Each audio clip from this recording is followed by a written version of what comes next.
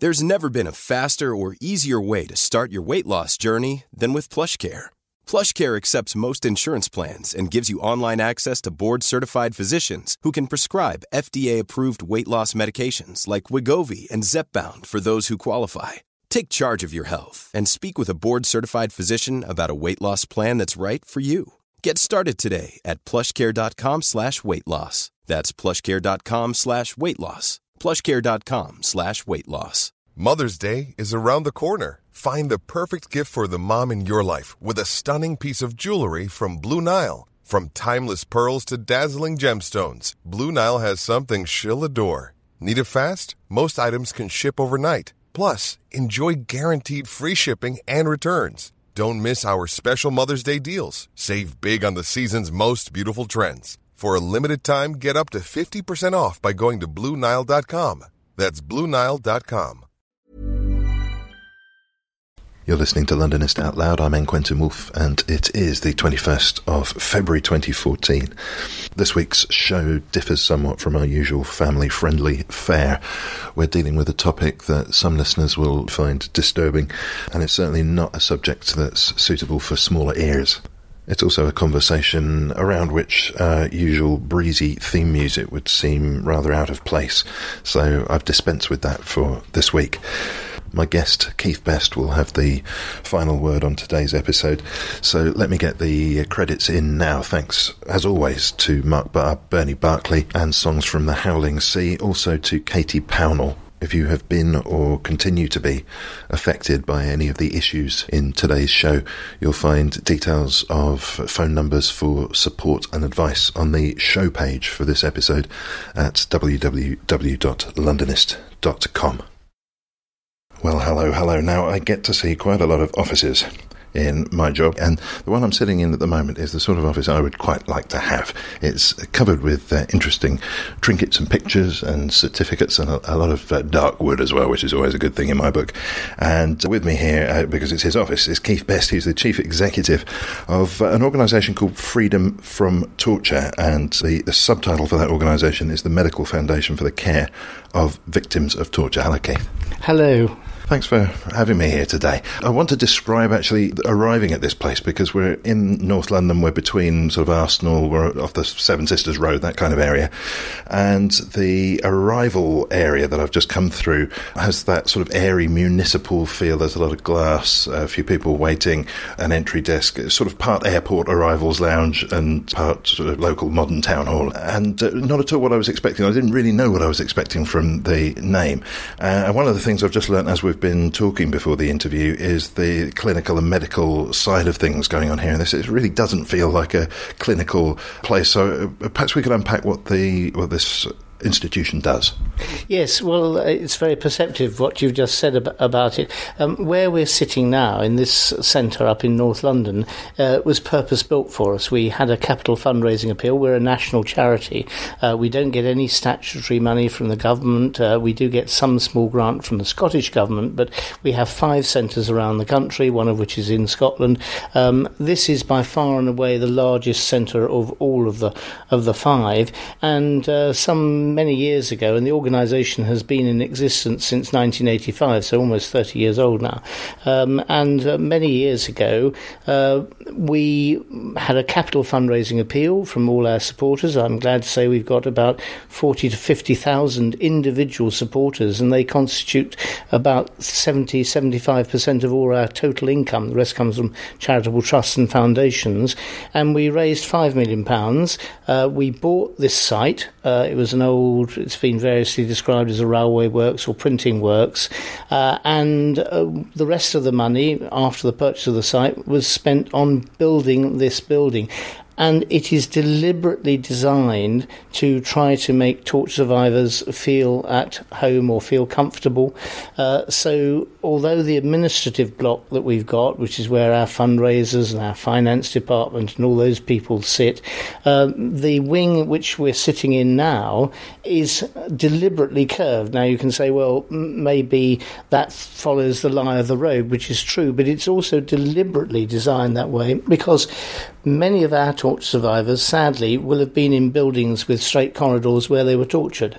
And the danger is if you put them into an environment that's similar, they may suddenly have a flashback and they may think that they're back again in the place where they're being tortured. And a flashback for a torture survivor is not the sort of thing that you and I feel when we're in a place and we have that sense of deja vu, haven't I been here before? A flashback for a torture survivor is it's real, it's happening all over again.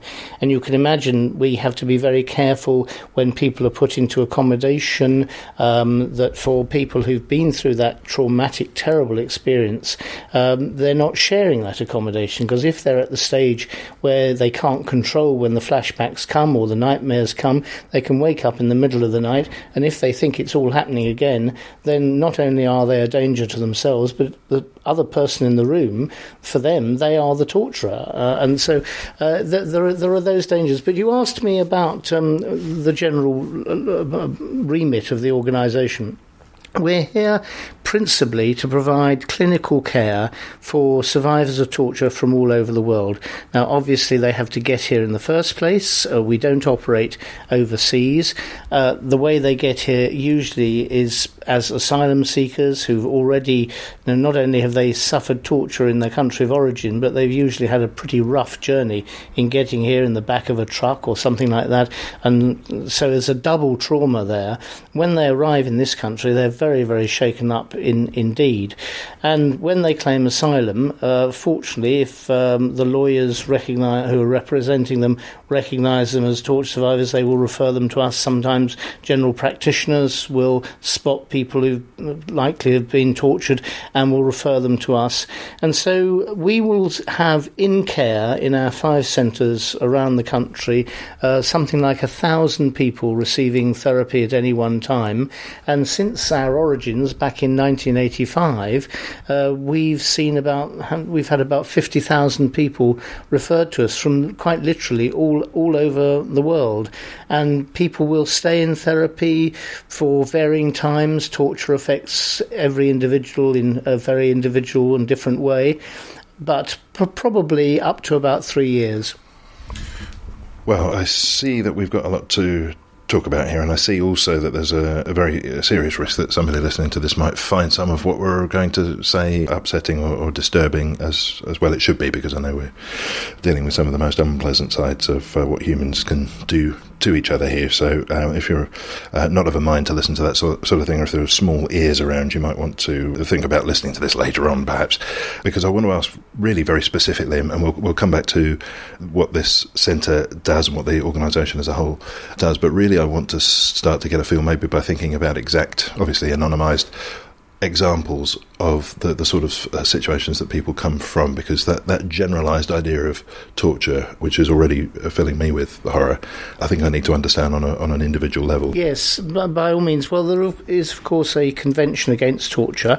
It goes back to round about the time we were founded, and it has a definition of torture, which is the deliberate infliction of pain, either mentally or physically, on somebody, either to punish them or to extract information from them or a third party, or to punish a third party through them by the infliction of that pain and suffering. The purpose of torture is to destroy personality. And when people come to us, they quite literally don't know who they are. They've been told that they're not worthy of being members of the human race, that they're not members of the human race. They can't raise their eyes to look at you. They have had their whole personality totally destroyed. I need to just put the brakes on for a second there so I can understand that, because some of the, I guess, TV drama depictions of torture seem to involve some kind of tough guy quite often, and they want information out of him. But what you're describing there doesn't marry up very closely with that at all, actually, the idea of destroying the person. Well, that's right. And the trouble is, of course, these programmes like 24, Homeland and the others are almost a kind of a glorification of torture, because, of course, it's always the bad guys who get tortured, not the good guys. At least we're told they're the bad guys. And as you say, they're tortured because they are pretty foul characters, and they're being tortured for a purpose to try to extract information. I should add that there is no evidence whatsoever that torture elicits elicits that kind of information which is of any value whatsoever. In fact, people who are trained to try to withstand torture will deliberately try to mislead people. But the fact is, under torture, you will say anything to get the torture to stop. So there's no means of testing whether it's true or otherwise. You'll just say the first thing that comes into your head. So it's never been proved that it's a particularly good use of that technique. And indeed, torture, as was practiced hundreds of years ago by the Spanish Inquisition or whatever, in many countries torture has been deliberately discontinued, not for humanitarian reasons, because people weren't quite that developed in those times in thinking about the humanity of the matter, but because it didn't work. It just didn't get the information that people wanted. But it is, as I say, designed to destroy the personality. Now, the trouble is, of course, a lot of the time, the torture is not even justified in any way in the minds of the torturers by trying to get information. It is gratuitous. It is designed to intimidate a population. This year, we are about to produce a report on the Democratic Republic of Congo. We produced one last year on Iran, and the one before, 2 years ago, we reported on Sri Lanka. All about the incidents of torture in those countries, from the documentation of the torture cases of survivors from those countries who come to us.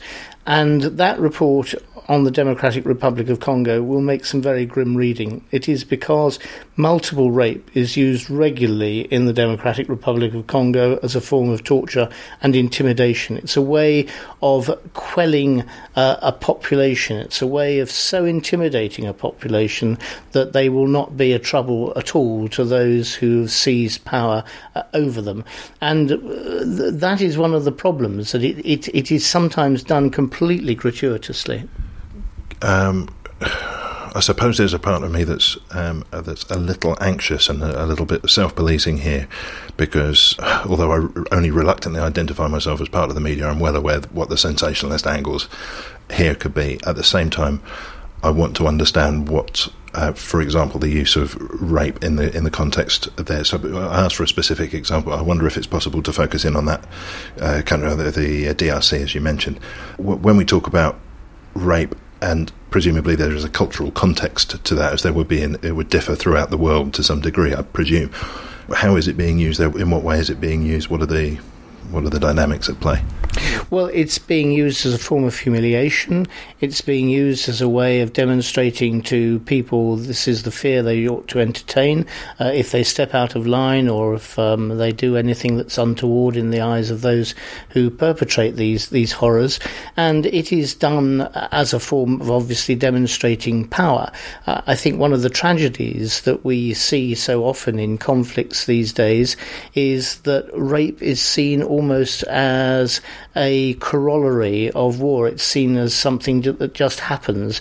And we've worked very closely with the Foreign Secretary here, William Hague, whom we commend for his initiative on the prevention of sexual violence in conflict. And in fact, when he held a meeting at the UN during the General Assembly, which was attended by heads of states and ambassadors from all over the world, on behalf of this initiative of the trying to prevent sexual violence in conflict, and to treat it as a crime, not just as something that is a byproduct of war. One of the torture survivors from this organisation, who belongs to a network we call the Survivors Speak Out, they're former clients who want to act as ambassadors, who want to tell the story about torture, who want to alert people to the fact that this is going on and the horrors and the terrible consequences on human beings of what this does. And they really are motivated to do that. And the Foreign Office asked this person to come with them, and that person sat on the same platform as William Hague and the United Nations Secretary General's Special Representative, and gave a speech there alongside the two of them. It was a very proud moment for us because, here was somebody who'd been brutally tortured, being able to communicate with heads of state and ambassadors from other countries and saying, this is why you really should do something about this. And we feel that it's going to be successful, that there is going to be a protocol, there is going to be further activity to try to distance the incidents of rape from any conflict and to make sure that it is prosecuted, that there is a commitment by the governments and others that these acts will be prosecuted, they won't just be swept under the carpet. But in the Democratic Republic of Congo, which I referred to earlier, what is striking there is that most of the cases we document are ones that are outside conflict zones. They are actually where it is used, as I mentioned earlier, as this form of intimidation. It's a way of keeping a population under control. And is it really as systematised as that, or is it a byproduct of almost a convention in lawlessness, or how sort of sanctioned is it by those in charge of one side or the other in the conflict? Well, that will vary, of course, from situation to situation. But no, we feel this is systematised. This is a deliberate act of trying to keep the population under control or intimidate them in a way that they will be compliant, and it's used for that purpose. You talk about rape, and I assume that, for example, we're talking about, and I certainly make light of this in no respect whatsoever, of course. For example, some fellow speaks out and the opposition of whatever sort takes out their wrath on the female members of his family. I wonder if I'm being naive in assuming that that's how it works. Well, that's how it works sometimes. It can work in all sorts of ways. And when I talk about rape, I've talked about the Democratic Republic of Congo, where that is used principally against women. But there are parts of the world where male rape is used regularly. I mean, our report last year, for example, on Iran, shows a very, very high incidence, about equal numbers of women and men who've been raped whilst in prison, either by other human beings or by use of blunt instruments and things of this nature. And we think, although this is speculation to a certain extent, that form of torture is used quite deliberately, because in that culture, in that society, it is so horrendous, it is so countercultural for that sort of thing to happen, where, after all, homosexuality still carries the death penalty, that the people, the victims of that, are very unlikely ever to talk about it, even to their closest confidants. And that is a way, of course, of keeping the tortured quiet about what's happened to them. And one of the most difficult things here is when we get people who've lost all trust in all other human beings as a result of what's happened to them. One of the most difficult things is to try to re-engage that trust, to try to build an aura of trust between the therapist and the client, so they feel enabled to talk about these things. And, the naivety, in a way, of British government officials who think that if you're a genuine asylum seeker, that means you must suddenly spill out to the first uniformed stranger you see. Everything that's happened to you is so crass as to be unbelievable. People won't even talk about those things to us, and we are there to help them rebuild their broken lives. We're there as therapists, but they won't even mention that to us because it's too taboo. It's too terrible to try to even talk about it, because it recreates the memory of what actually happened, and it takes an enormous amount for that to come forward. And very often, people will go through the asylum process here, having had that done to them. They will claim that they've been persecuted in ways, but they won't mention that. They will lose their asylum claim. It will go to appeal. They'll lose it on appeal.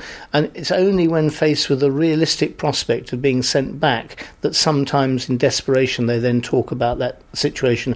And we then have to initiate what's known as a fresh claim for protection in this country. That's usually viewed with some misgiving and doubt by by the authorities, because the typical reaction is, well, if that had really happened to you, surely you would have mentioned that right at the very beginning, which again shows this demonstrable naivety about how people react when these sort of things happen to them. One of the things that I am pleased about with this organisation is that we are now, at their behest, training some of the people in the Home Office who are the ones responsible for interviewing asylum seekers, training them about the difficulties that people who've been tortured have in trying to describe those experiences, and how to demonstrate some degree of sensitivity towards that. I can. We've barely scratched the surface, I'm aware. I can hardly imagine the physical as well, but psychological state of somebody who has come from as if coming from a war zone weren't bad enough, and also to have experienced a variety of these appalling tortures and the trauma of finding their way to this country, which I imagine must be full of risks and more than a little stressful. And then winding up here, and let's assume they get taken into the asylum detention system. What is the effect of that on somebody in that state of mind? Well, it's terrifying. It's interesting. I talk, obviously, to very many torture survivors who are here, who are clients, and it's very interesting how many of them with remarkable strength, which mercifully will never be put to the test over as to whether we might react in the same way or whether we would even survive that kind of treatment. And it's one of the big question marks I think everybody has to ask. If this happened to me, how would I react to it? But many of those people say to me, they've had to come to terms with what happened to them. We're helping them through therapy to rebuild their lives. But the worst thing of all, and probably the greatest insult, is to find themselves in front of the authorities here who don't believe it, who will not believe that this had happened. Now, sometimes those stories are so horrendous that somebody had been brought up in the United Kingdom, even in a degree of impoverishment, will still have had a life so different from that has been experienced by a torture survivor, that they will not be able to begin to comprehend what it was like to go through that. And so therefore there is that suspicion, well, that can't possibly have been, you couldn't have got through that. And so there is that, what we call the culture of disbelief in the Home Office, which we're trying to counter in the way I described by doing some training with members of the Home Office and things like this. Sorry to jump in, how do you sort of educate them? Well, we started with an organisation called the Asylum Screening Unit. This is the place that asylum seekers, not just torture survivors, but anybody claiming asylum, will go for the first stage of the process and will have to give their biographical data, how they got to the country and things like this. They won't be examined about the nature of their claim for protection at that stage. They won't be asked to talk about why they're claiming that they are in genuine fear of persecution. But we're training those people to have some degree of sensitivity. Now, until only recently, when they changed the configuration in that asylum screening unit, the way you had to be interviewed was, yes, there was a big glass screen behind which sat a uniformed officer. You sat on a bench which was bolted to the floor 3 feet away from the screen, surrounded by everybody else who was waiting to be interviewed. And the intention is that you should then actually explain some of the things that have happened to you, not knowing who the people are around you, literally quite having to shout in order to be heard above the hubbub through the glass window. Well, mercifully, they've understood how insensitive this is, and now there are booths where people can be interviewed, particularly over sensitive issues. But we started with those, and what was interesting is places where asylum seekers are required to report regularly to keep a check on their movements and things like this. They came to us as well and said, look, we hear that you've been training people in the asylum screening unit. Could we have some of that training as well? And although it would be quite wrong to pretend that when they leave our training, they go away with a Damascene conversion of saying, oh yes, suddenly the light has been seen and the veil has been lifted from my eyes. It is true to say that very many of them say, I never looked at it from that perspective before. I never thought about it. I never really put myself in the position of that individual and trying to understand how I might react. And that's half the battle. Once you've got people into that situation, you're beginning to get a degree of empathy. Prior to that beginning of awareness and of nuance, what is your suspicion that the view of these asylum seekers was? If we're talking about the chap on the other side of the screen who's asking the questions, how do you suppose they were processing what they were seeing in front of them? Well, I fear you can't divorce human beings from the culture in which they exist. And we exist in this country with a general anti-immigration bias. We can see that from the opinion polls. We have the ghastly tabloid press, which will visit any kind of offence against foreigners or whatever and build up this kind of hatred or loathing or suspicion. And so, therefore, if you are born into a culture where you believe everybody comes from less fortunate lands and really are coming as some form of economic migrant or to better their lives rather than because they are genuinely fleeing persecution, you will be suspicious about everything people say. You will have a tendency not to believe them rather than to believe them. And this is the greatest tragedy for people who come here. I mean, they've experienced so much, they've suffered so much, and they're meeting people who have not got an open mind as to beginning to believe what they say. And very often, of course, these people arrive with no documentation. They have no real supporting evidence. I mean, their word has to be what is believed because they can't present the evidence. I mean, they can't produce their families have been murdered around their in front of their very eyes to support their story. They can't get access to government documents or whatever if it's the government that's been persecuting them.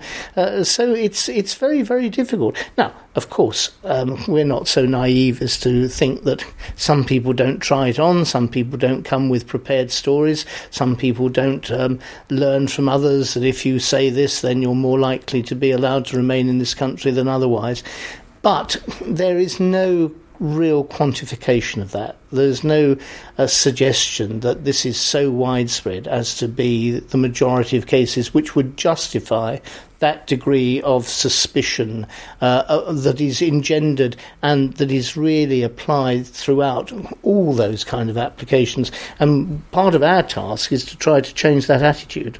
I suppose the counter view would have to be something along the lines of you can't know. But I suspect there must be ways in which you could at least intuit, if not bring your experience to bear and say, actually, possibly I do know.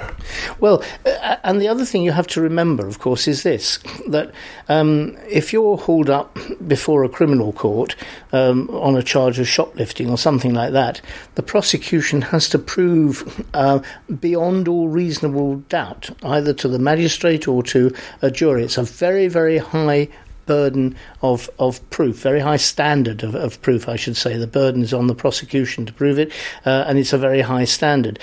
Even in a civil court where you're having a dispute over your neighbour's fence or something like that, or whether their trees are growing over the top, you have to show that on what's known as the balance of probabilities.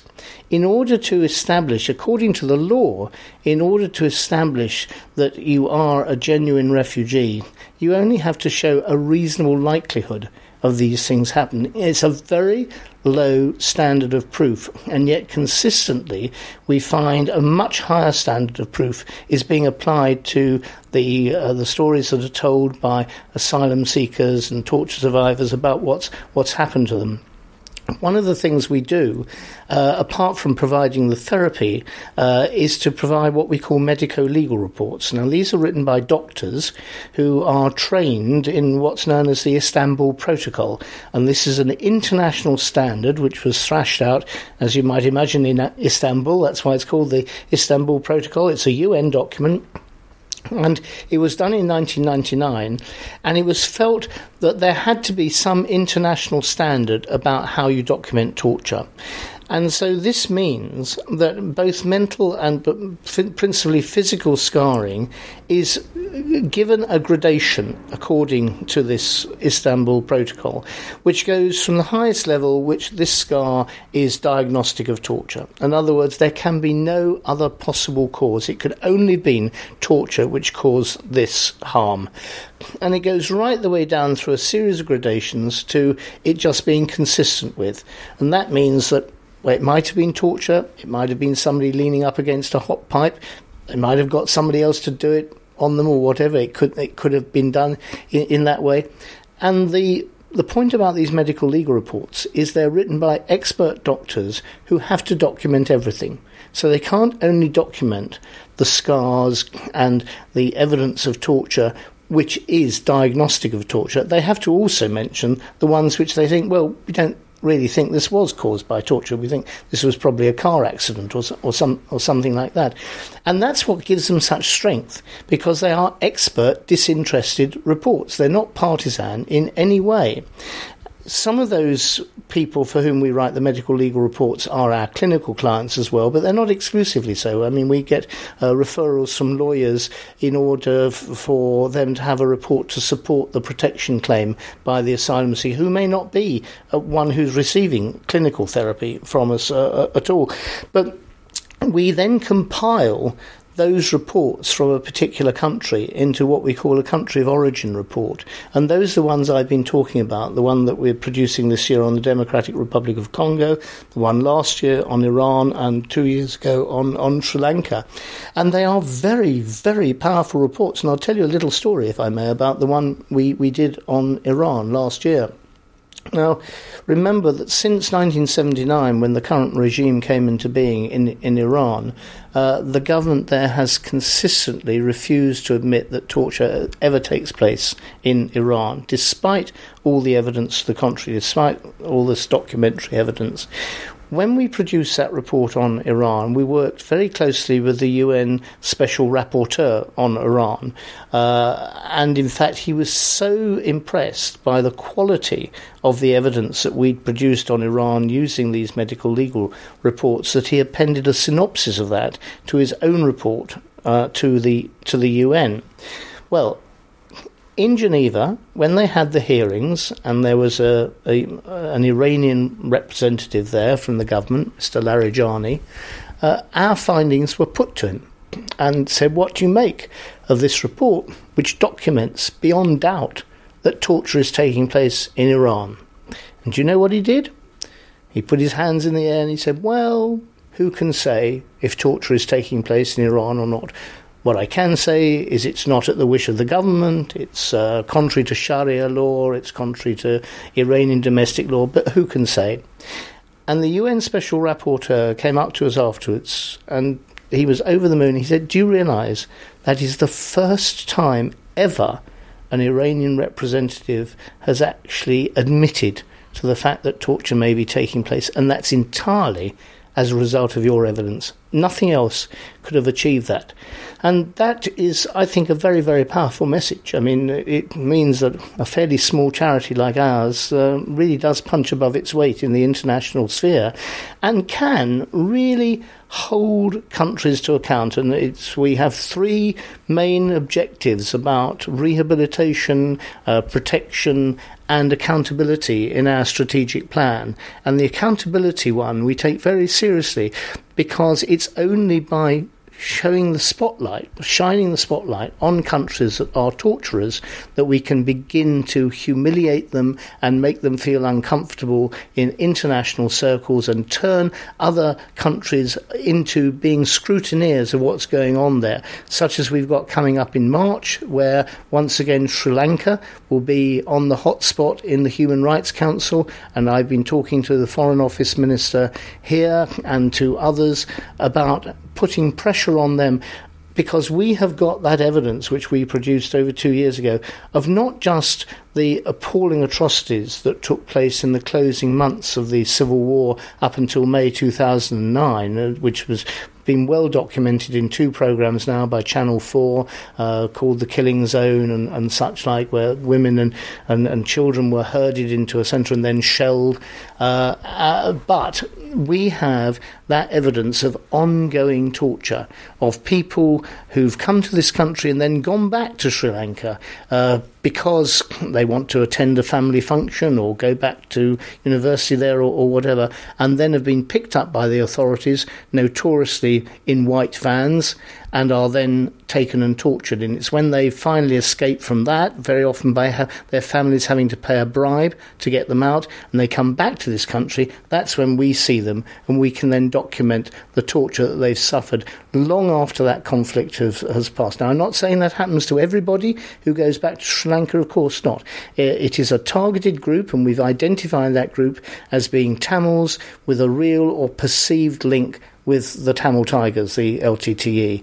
And these are the ones who are being picked up. And horrifyingly, one of our clients, for example, when he was picked up by the authorities there, was accused of being a terrorist, and they actually then showed him a photograph of him attending a demonstration in this country against the Sri Lankan government. So it shows that they've got spies everywhere documenting these things. Well, we'll be coming back to London in just a moment. We need to stop for a sponsor break, and we'll be right back here with Keith Best after that. Londonist Out Loud is sponsored by Audible. To claim your free audiobook from a range of 60,000 titles, try the Audible service on 30-day free trial. Audiobooks can be saved as MP3s and played on your compatible phone, tablet, or desktop, or burned to CD, and they're yours to keep.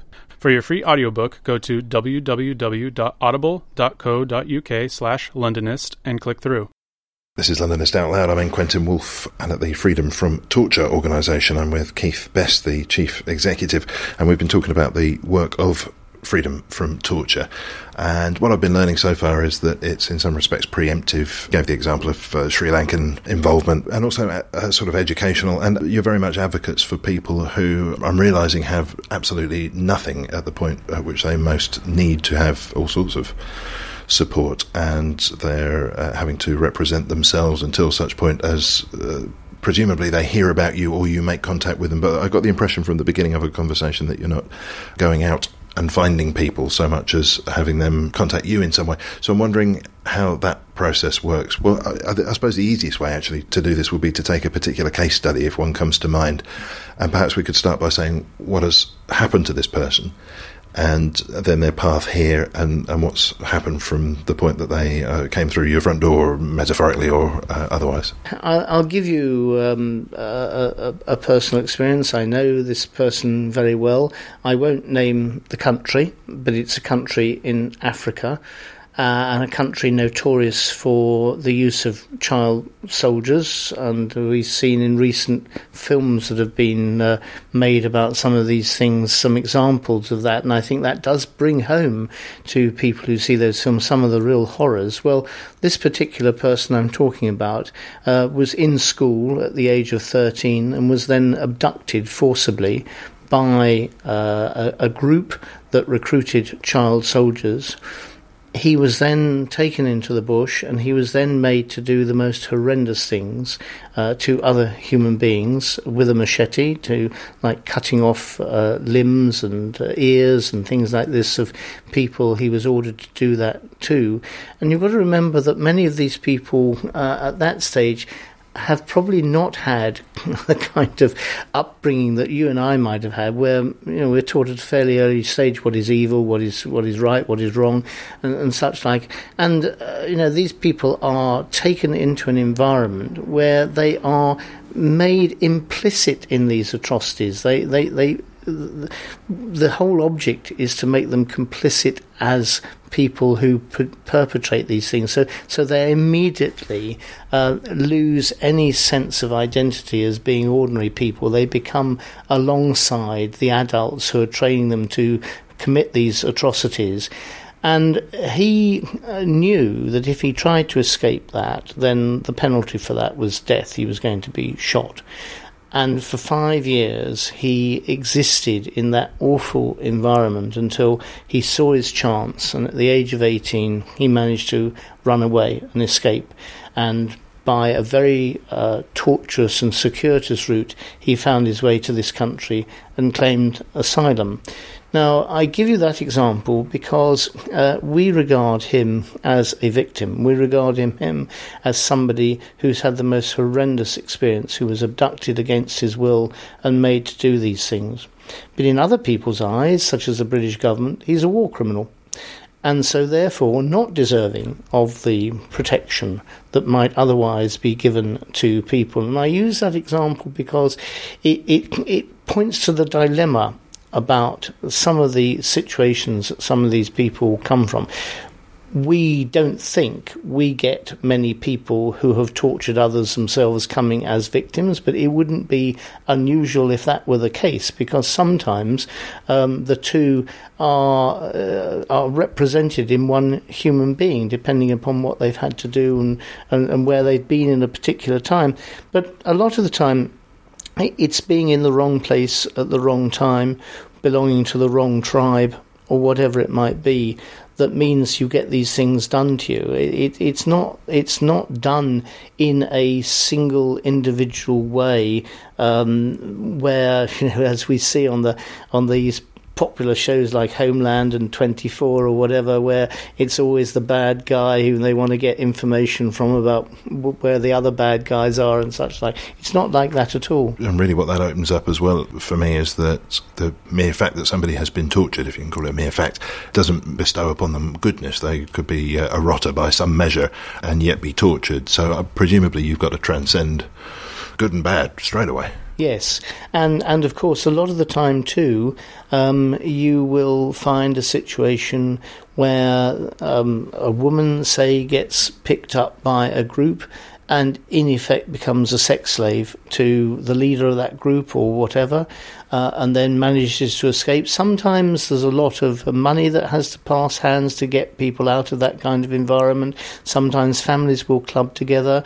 We had one case I know of a lady who was in very, very grave danger, having been abused, and one day her father came and got her from the school where she was and just took her to the airport and put on a plane, and the plane was bound for here. It was just to get her out of the country because he knew what terrible future danger she was likely to face.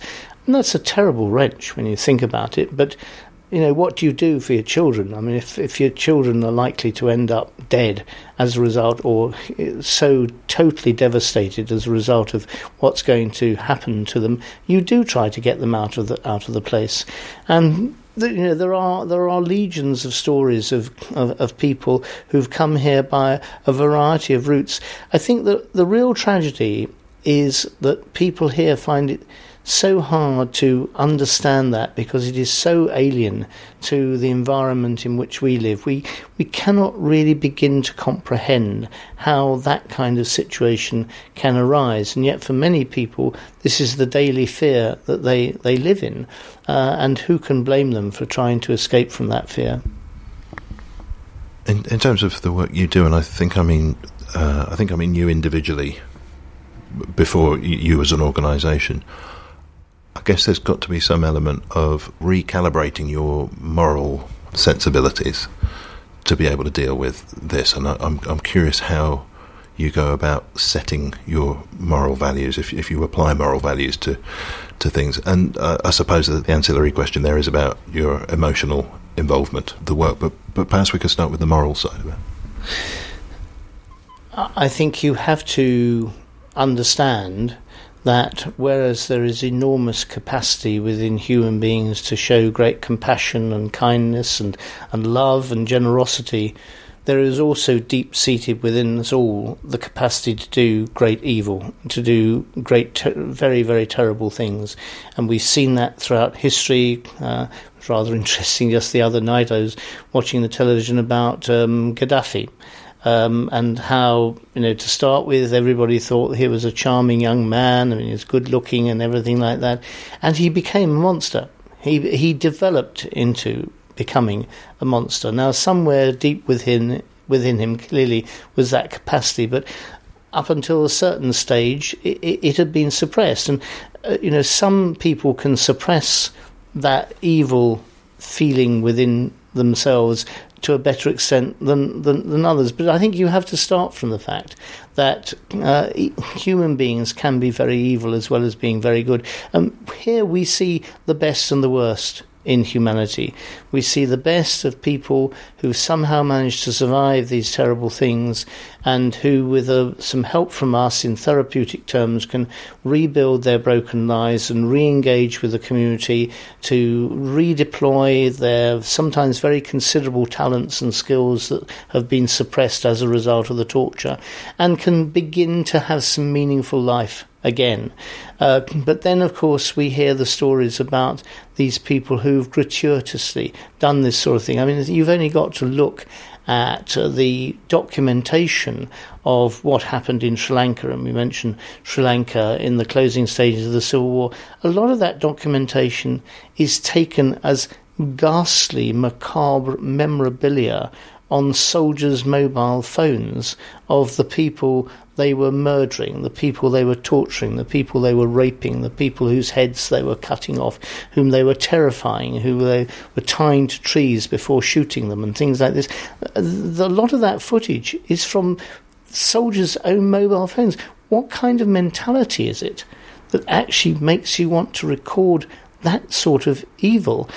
And you have to understand that that is possible. You can't really start making moral judgments about that, however much you might want to. You have to accept that that's what goes on, and you have to use the best tools you can to try to ensure that it doesn't happen in the future, and that those who've suffered that sort of thing, if they do survive, are given the chance to re-engage with society again. But here, I mean, the second part of your question was very much about, well, how do we deal with that kind of trauma? It does have a name, vicarious trauma. It's where people who are engaging in the therapy, or not just the clinicians, but those who have to write up these stories, the administrators, the typists, the people like this, where they can be deeply affected by it. When we were doing the research on the countries of origin that I mentioned, I mean, our reports actually do not have in them some of the most horrendous stories that we know about, the most awful documentation of torture. It is just too gruesome to put it there. The impact of that, I know, on the individual who was writing that was dramatic. I mean, it really had a very depressive effect. We have an employee assistance program where people can get counselling. In case of that, we will have peer groups who meet to discuss the way they feel about things. We are always alert to if there's a change of mood in somebody, if they start becoming depressed or irritable, or if they start coming in late or whatever. The sort of things very often you would associate with somebody who's being stressed at work can also apply to somebody who's really feeling the emotion is getting to them about this. And of course the trouble is, if you can't offload that in some way, you take that home with you and then you offload it somewhere else. And my wife is the chief executive of a charity that provides free accommodation for the relatives of children who are undergoing serious surgery or treatment at the Children's Hospital. And I mean, I'm sure she wouldn't mind me saying this, but very often, she is the first person the parents will meet, having just come off the ward, being told their child has died. And she has to deal with that. And, of course, the way she deals with it is when we sit down and have dinner together, she offloads all that and she talks about it, and I know what she's doing, so I can take it because I know what's happening. She's actually offloading that burden in the only way she really can, which is to me, because she knows I may have some understanding about that. Now, there are different mechanisms that you can use, but peer support is one of those where other people are going through a similar experience, and then you can talk openly about that experience as well. But we are very much alive to that. And one thing I introduced into this organisation is, we have regular management supervision sessions with the staff by the managers.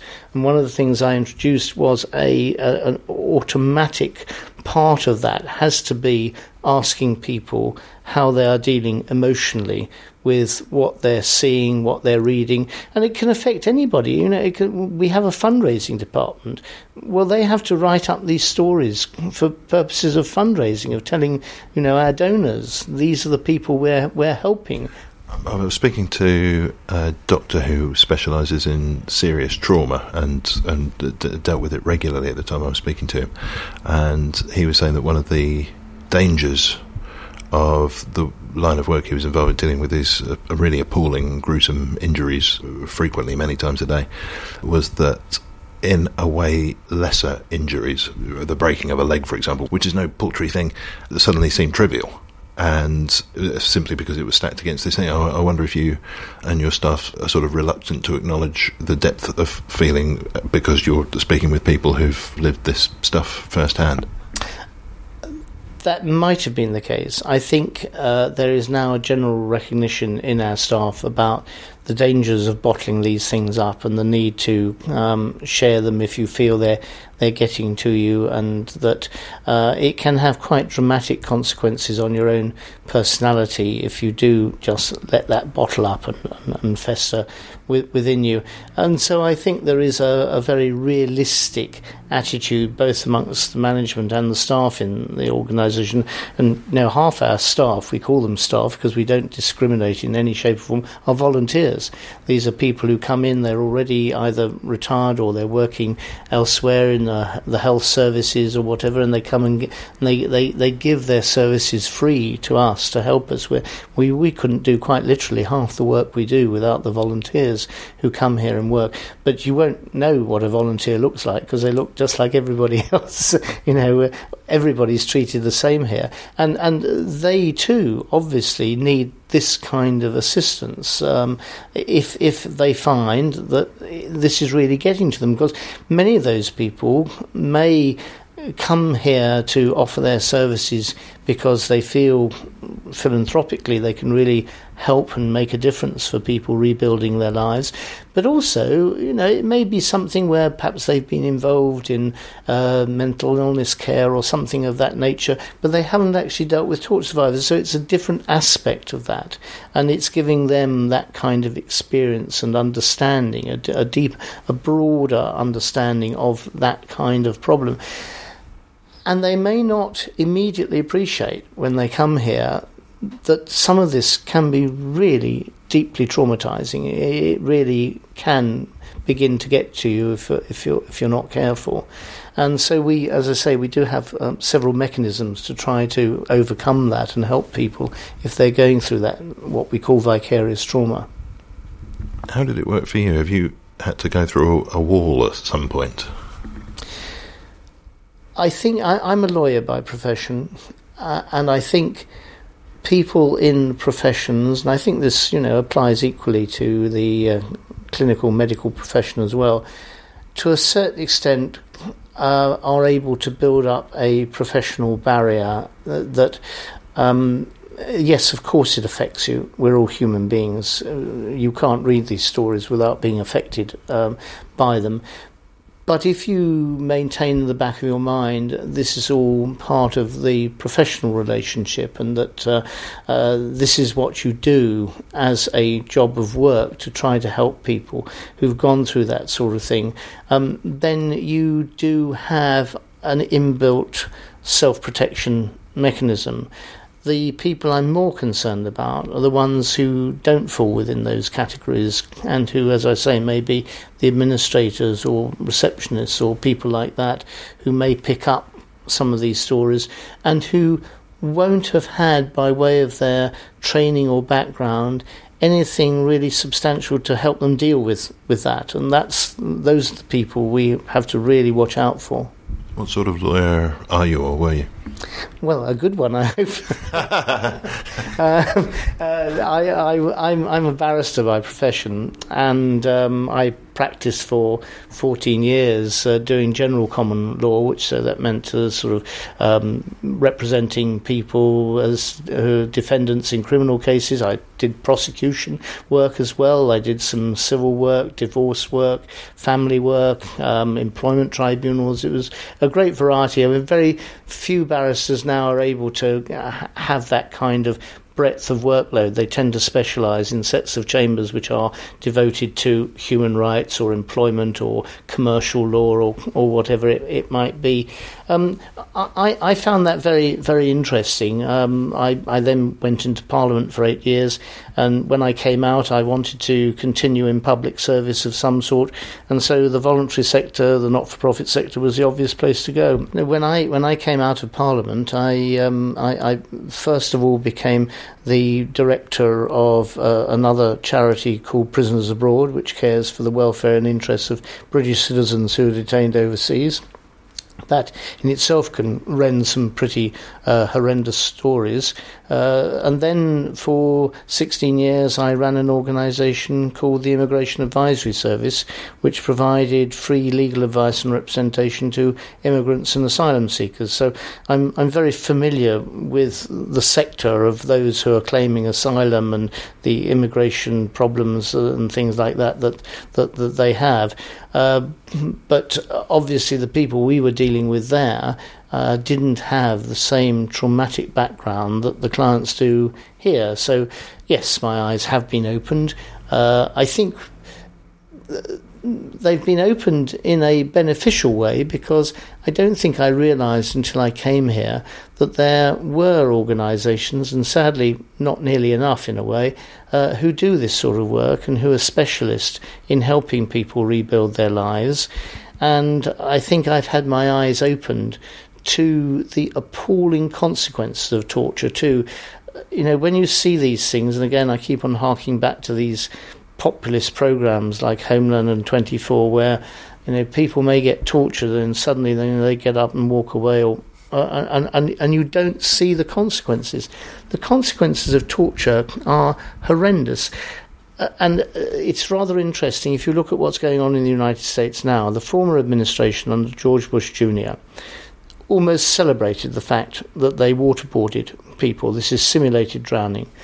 They claimed they invented a new term for it called enhanced interrogation techniques.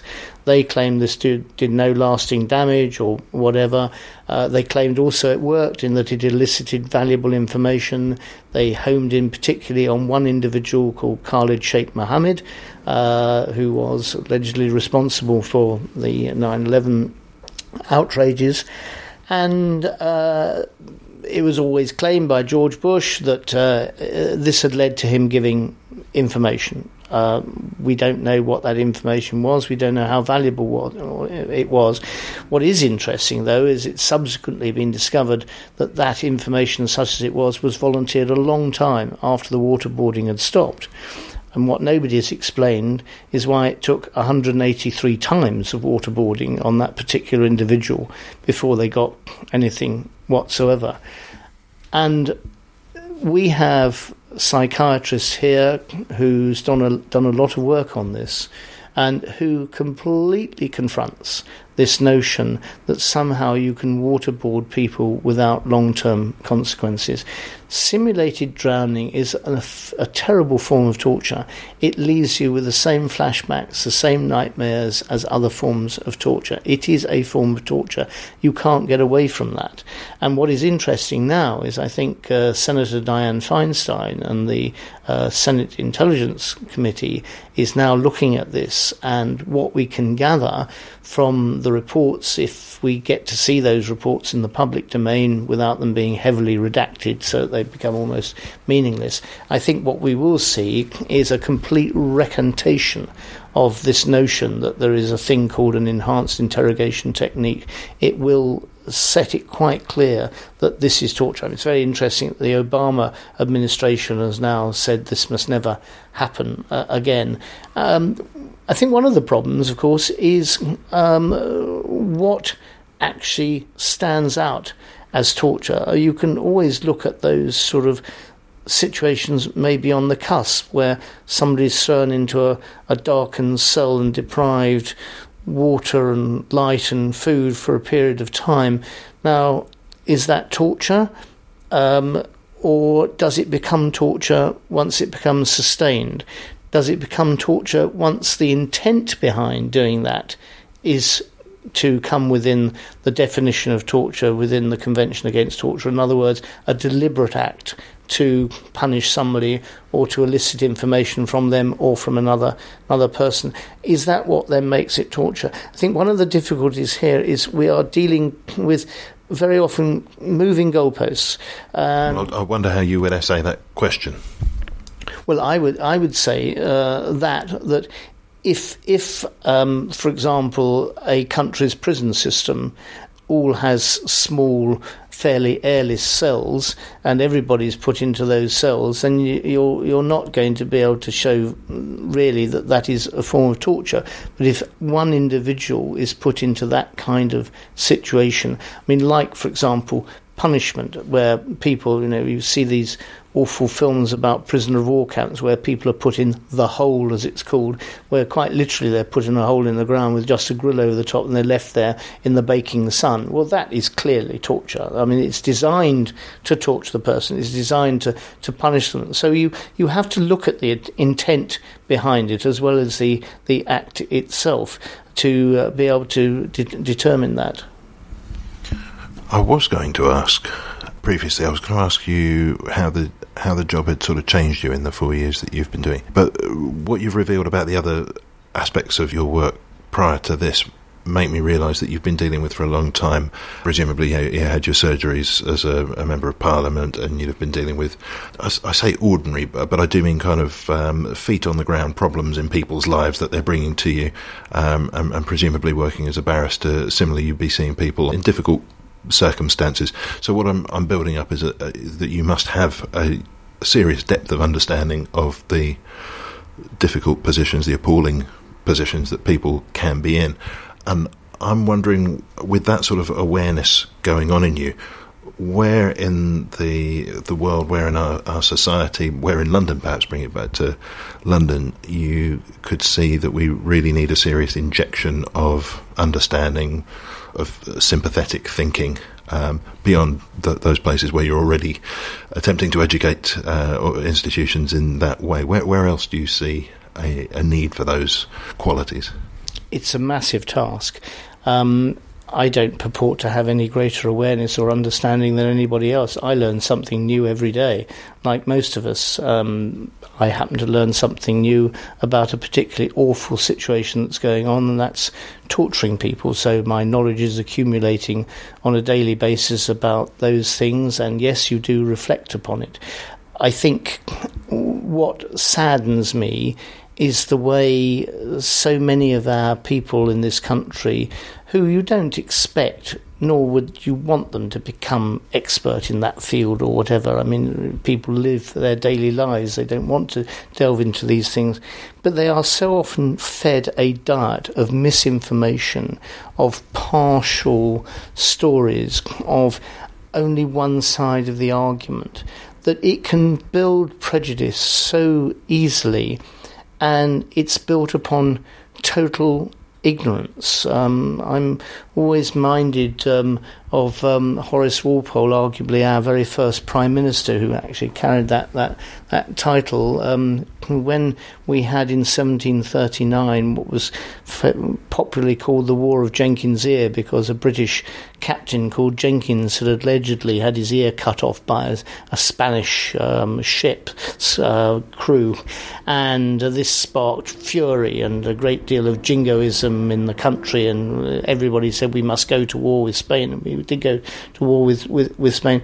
And his phrase at the time was, "Now they are ringing their bells, but soon they will be wringing their hands." In other words, we'd gone into something probably on a false assumption, in a way that nobody had really thought through, and with a great deal of enthusiasm, and then suddenly everybody realised, or should have realised, that this was a terrible mistake. How often can we say that's been happening now?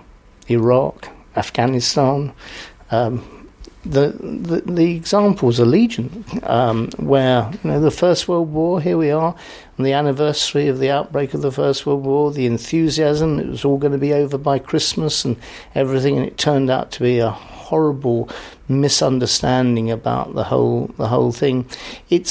That's what I think saddens me, that somehow we have to keep on relearning the lessons of history. We can't actually take them and store them and use them as a way of leading better lives and trying to ensure that the old horrors don't replicate themselves in the future.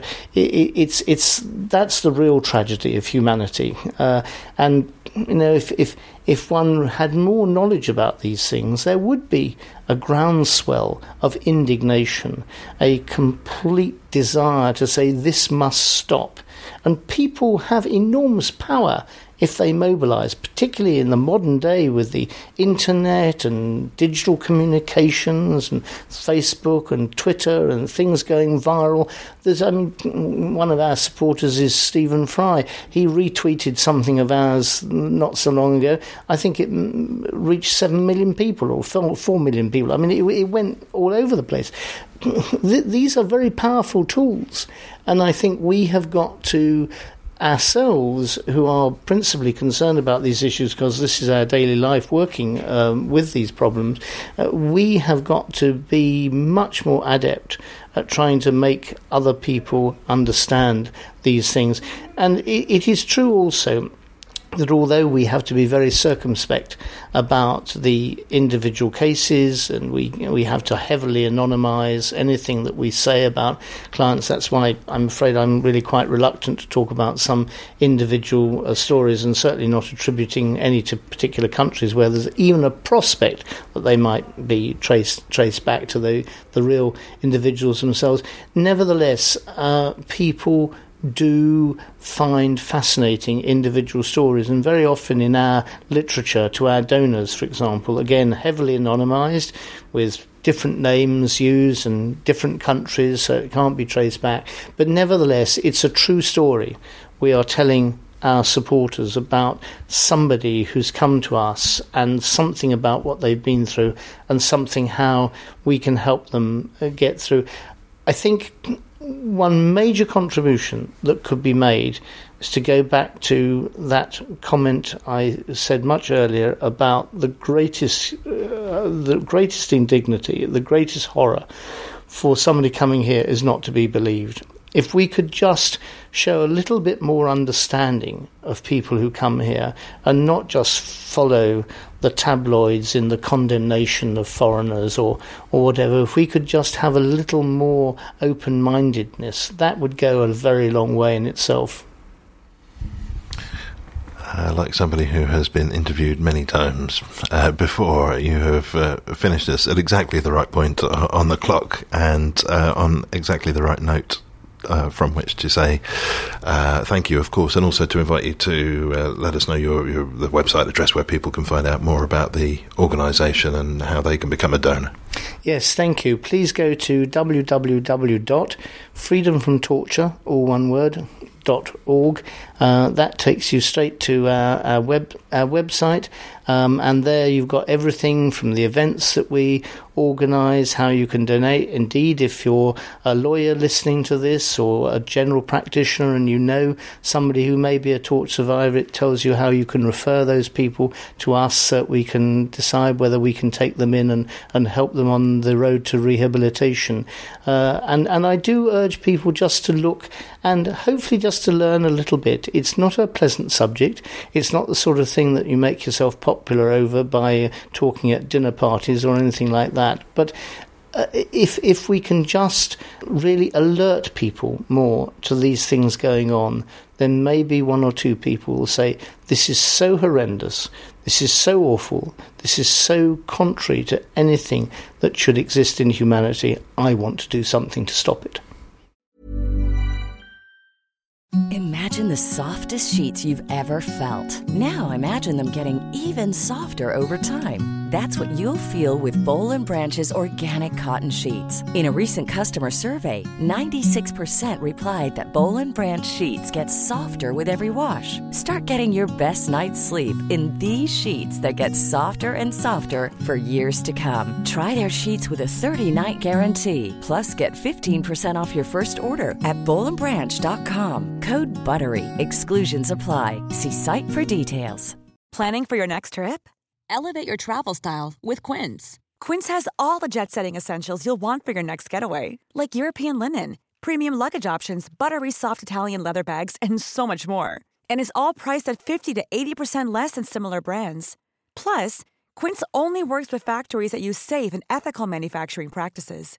Pack your bags with high-quality essentials you'll be wearing for vacations to come with Quince. Go to quince.com/pack for free shipping and 365-day returns.